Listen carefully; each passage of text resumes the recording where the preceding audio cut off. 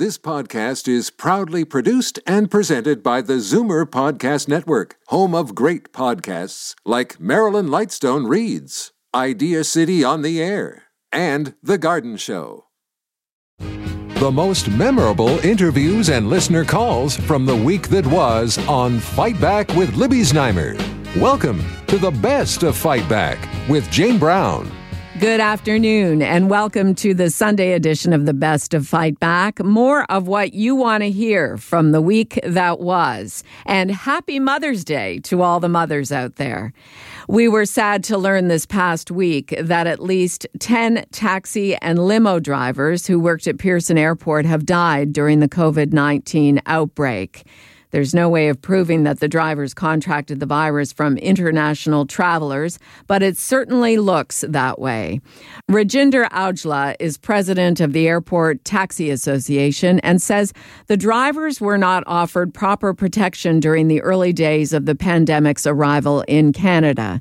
He joined Libby Znaimer on Wednesday, as did City Councillor Jim Karygiannis, a member of Toronto's licensing committee. We are not protecting the folks that are working on the ground transportation industry, especially taxi drivers, PTC, Uber, Lyft, limo drivers. They have no protection. Somebody gets in, they're sick, they cough in the vehicle, or if even the driver is sick, that the passenger gets in. I mean, we have to protect them both.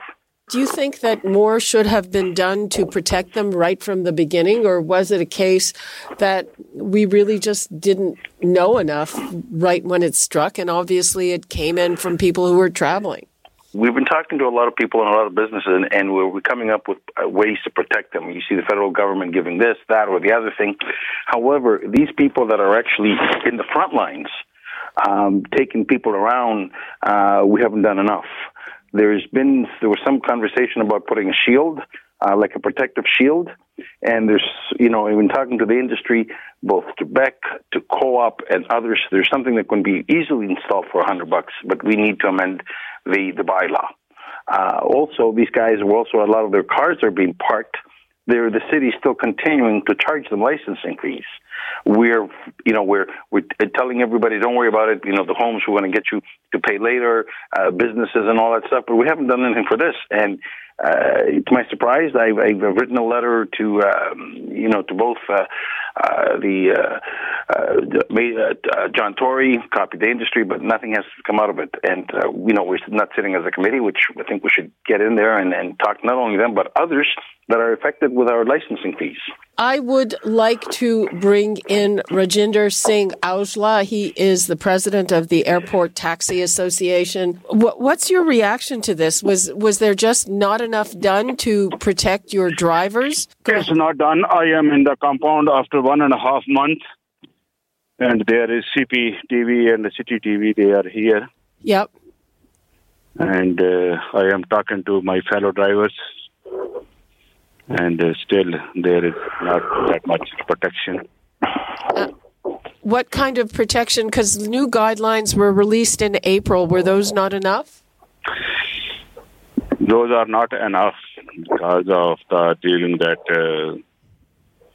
we don't know who is coming from inside, how they are tested. And when they are coming, we are not aware of that one. Oh, you mean in terms of the customers? Customers, because it is everyone is getting infected from the customer who are coming. Do you have proof of that, or you're just assuming that? We are assuming that one of our brokers, they received a call from the health department. Yep. That who serve this customer, and they please put him self-isolation as soon as possible. And then the health department, they contacted those people who serve those passengers. Do you also have drivers who became ill and who have recovered, perhaps? There are at least a dozen of drivers who have been recovered by sitting at home. One who went in the hospital, the recovery chances are very, very low. Only one person came out from the hospital so far. And two of the drivers, they passed away in this week. And 3 of our drivers, they are still on ventilator. on ventilators. I'm sorry to hear that, and of course we wish them all the best. Yeah, this is, in my knowledge, there might be more from limo side, but this is from the taxi side and belongs to our community, Punjabi community. Jim Karygiannis, I remember that at the beginning there was some confusion because people were told for a little while to take taxis to go to a testing center. Do you believe that was a factor as well? Listen, there's a lot of things that are factors. I mean, you're in close quarters. You cannot self-distance in a vehicle of 6 feet. If a passenger is sick and he gets out, then the whole car has to be disinfected. So we need to come up with answers. We need to help this industry, not only from the city, but the province and federal, because we're having passengers that are in vehicles, and the drivers can get affected, and the passenger can get infected, vice versa. I think we need to step up, and I think we need to step up now. I mean, the industry is dead, and we need to help them, and we need to reassure the public that when they get in a taxi cab, they're safe. Toronto City Councillor Jim Karygiannis and Rajinder Aujla, president of the Airport Taxi Association. This is Zoomer Radio's Best of Fight Back. I'm Jane Brown. Is the lockdown getting to you? A campaign research poll out this past week finds that most Canadians support the measures our governments have taken and believe they've been effective, though many Canadians are feeling more depressed as a result. And for how long would Canadians accept the ongoing lockdown? 90% say they would support, or at least grudgingly support, a continued lockdown to the end of May. Nick Kouvalis is principal of campaign research. He joined Libby Znaimer on Wednesday to discuss the results. The public is generally quite happy with the way the government leaders have handled this so far. 83% believe that the measures put in over the last 7 weeks were effective. 60% think that the measures should continue for at least one more month, while 22% think that the measures should be relaxed now. But we ask a bunch of questions about schools open and schools closed and everyone back to work or staged back to work.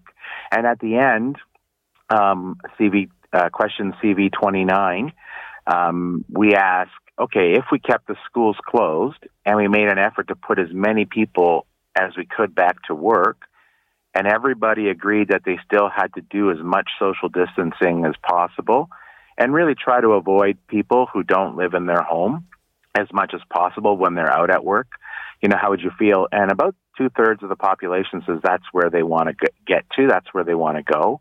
And I think that's what we're seeing with our government. It's moving that way, like in Ontario with Premier Ford. He's moving that way. He's cautiously allowing certain things to open up, getting more people back to work. He's keeping the schools closed for the moment. And there's a lot of support for him and for that approach. And just to answer the question about eating more, we did measure eating more. It scored very high. We scored very high. It scored very high, the highest, really, one of the highest things. And it just wasn't reported in the Star. But you can see our entire survey, all the questions in the order we asked them, exactly how we asked them, and all the results on our website. But I believe it was 50% said they were eating a little more or a lot more than they were before they were isolating at home, while only a few, like a much less number, is exercising more than eating more. But more people are exercising than they were 7 weeks ago as well.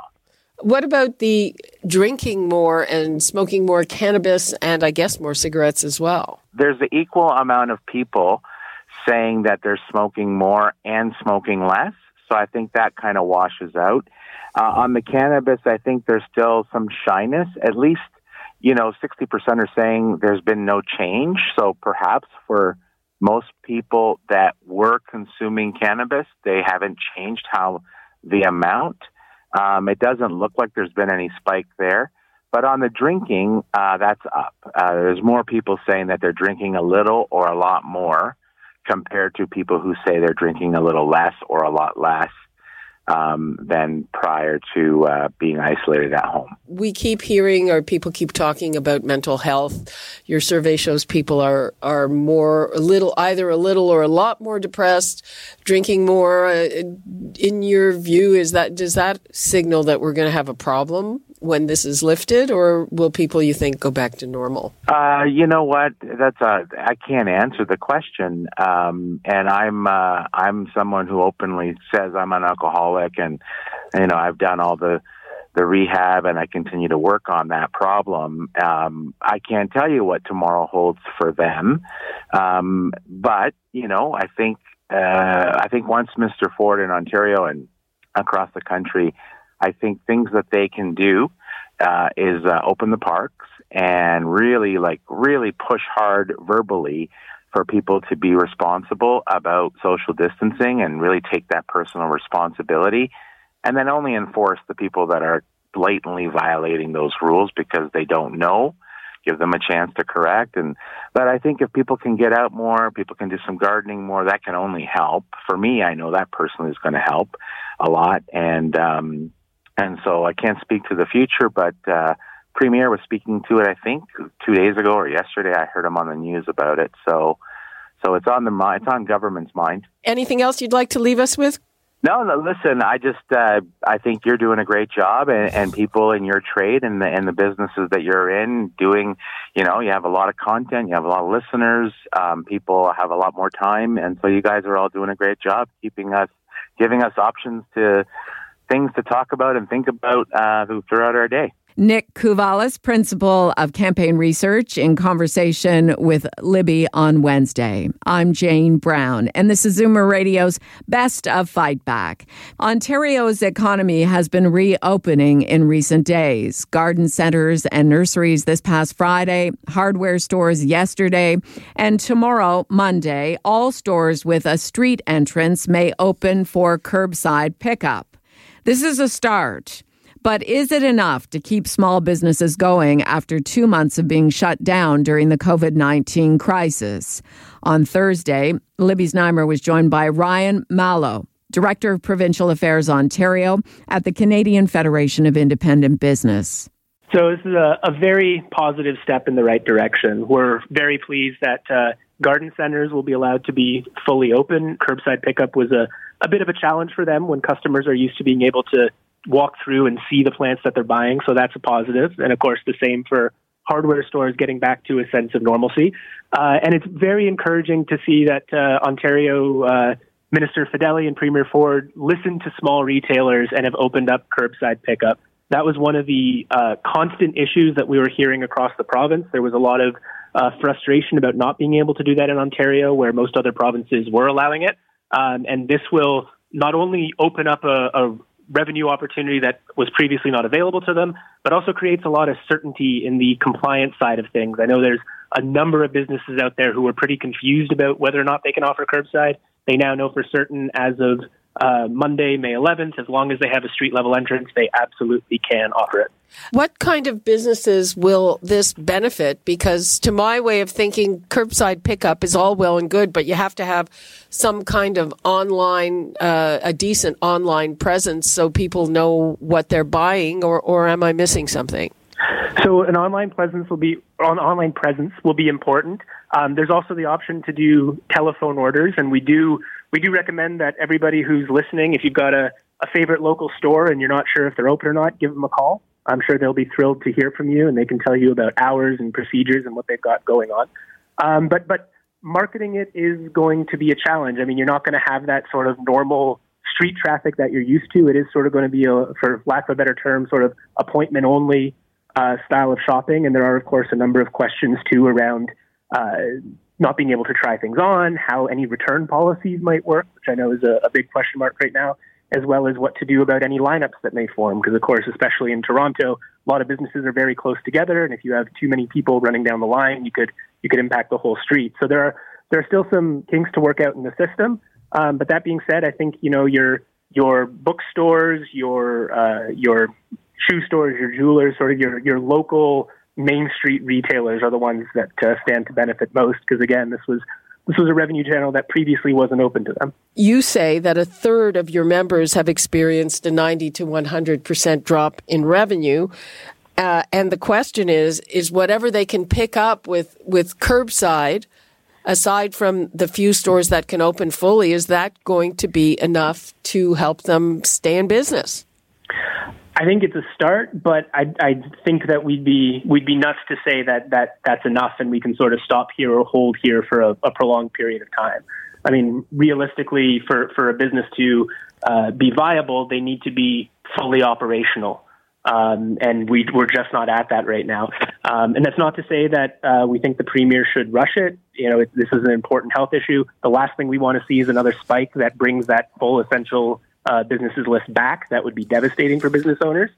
So we want to make sure that it's done cautiously, but also that it's done quickly. And as we gear up towards it, and even as we do start to see, full reopenings in multiple sectors, it's also why we need to make sure that existing government programs are continued or extended to make sure that businesses have the support they need. And as we see new issues pop up, be it lack of consumer confidence or supply chain issues, that additional government measures are taken. I think that when it comes to government supports and programs, we're maybe at the end of the beginning of COVID, and there's still a long road to go on those programs and what business owners are going to need to make sure they're able to survive and get the economy back up to where it was before this started. I mean, are you projecting that there will still be a large number of businesses that won't make it through this?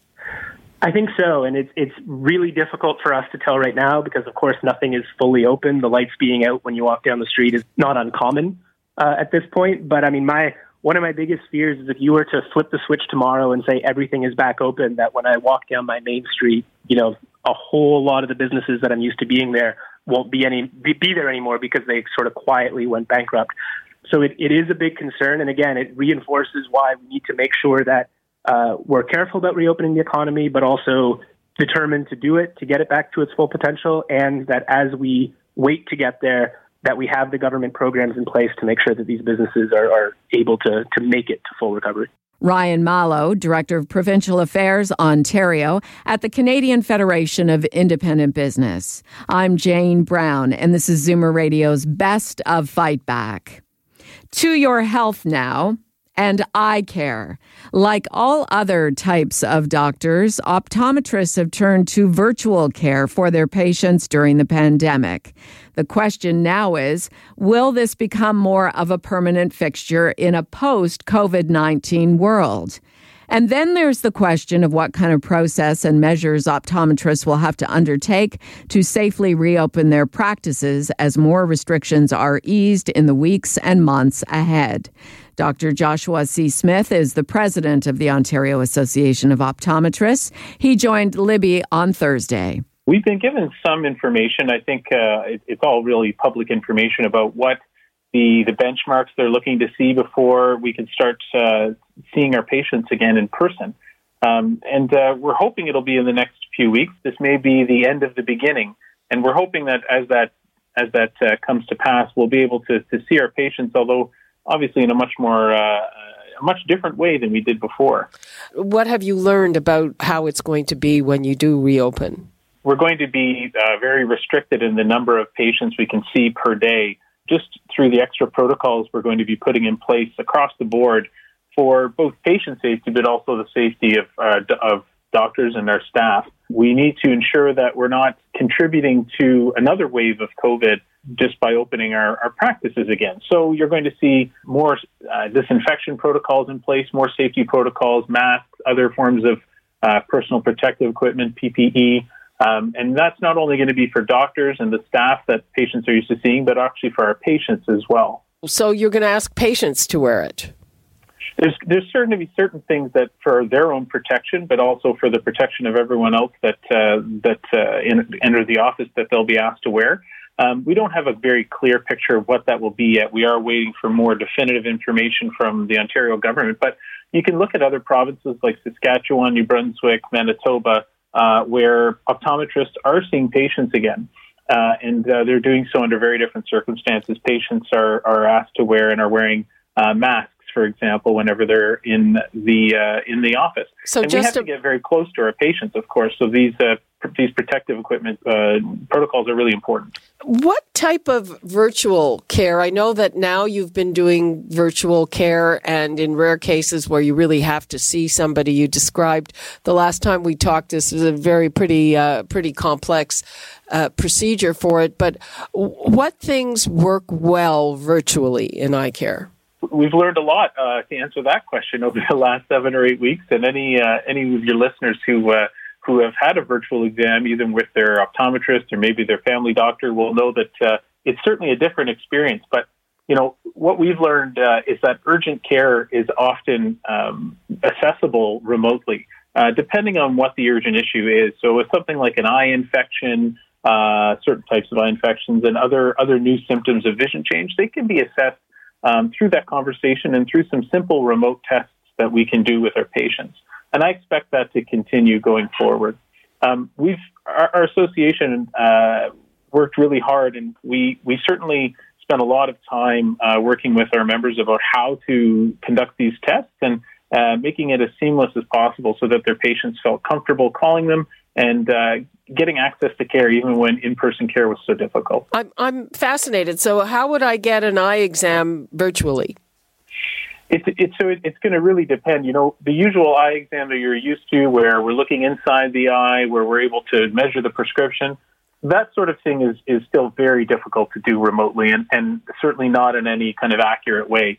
We face the same limits of technology that you see these online kind of eye tests that happen in the U.S., and there's a reason why they're not very accurate and there's not very much uptake, is the technology certainly isn't there yet. So, there's certain things that we would do, like being able to check visual acuity or color vision, so how the smallest print you can read, your ability to see color. Those sorts of things can be done remotely by sending tools or even just simple documents through the virtual platforms to our patients. And it's actually incredibly simple when those tests are implemented. It's just as simple as making the call through your computer or your phone is to your doctor. What would you like to leave us with, and what's your message to patients? Your optometrist will be there for you if you have eye problems, and people should not hesitate to contact their doctors, especially after we are allowed to reopen.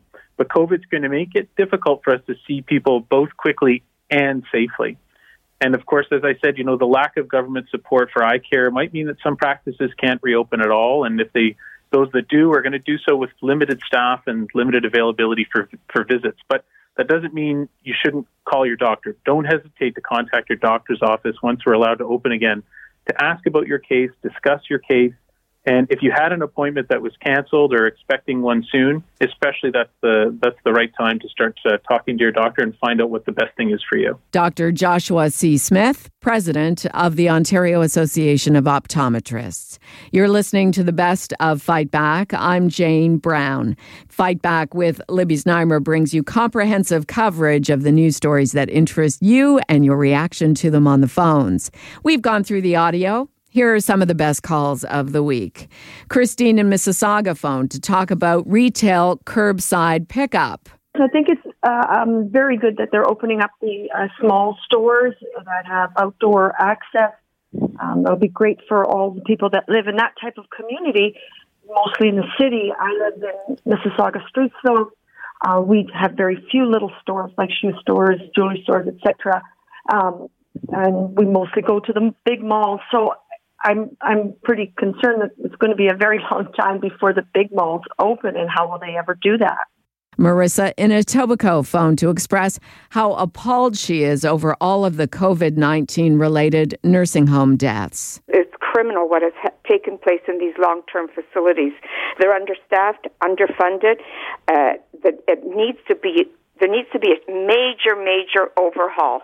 The PSW workers, anyone that works in the long-term facilities, it's a calling.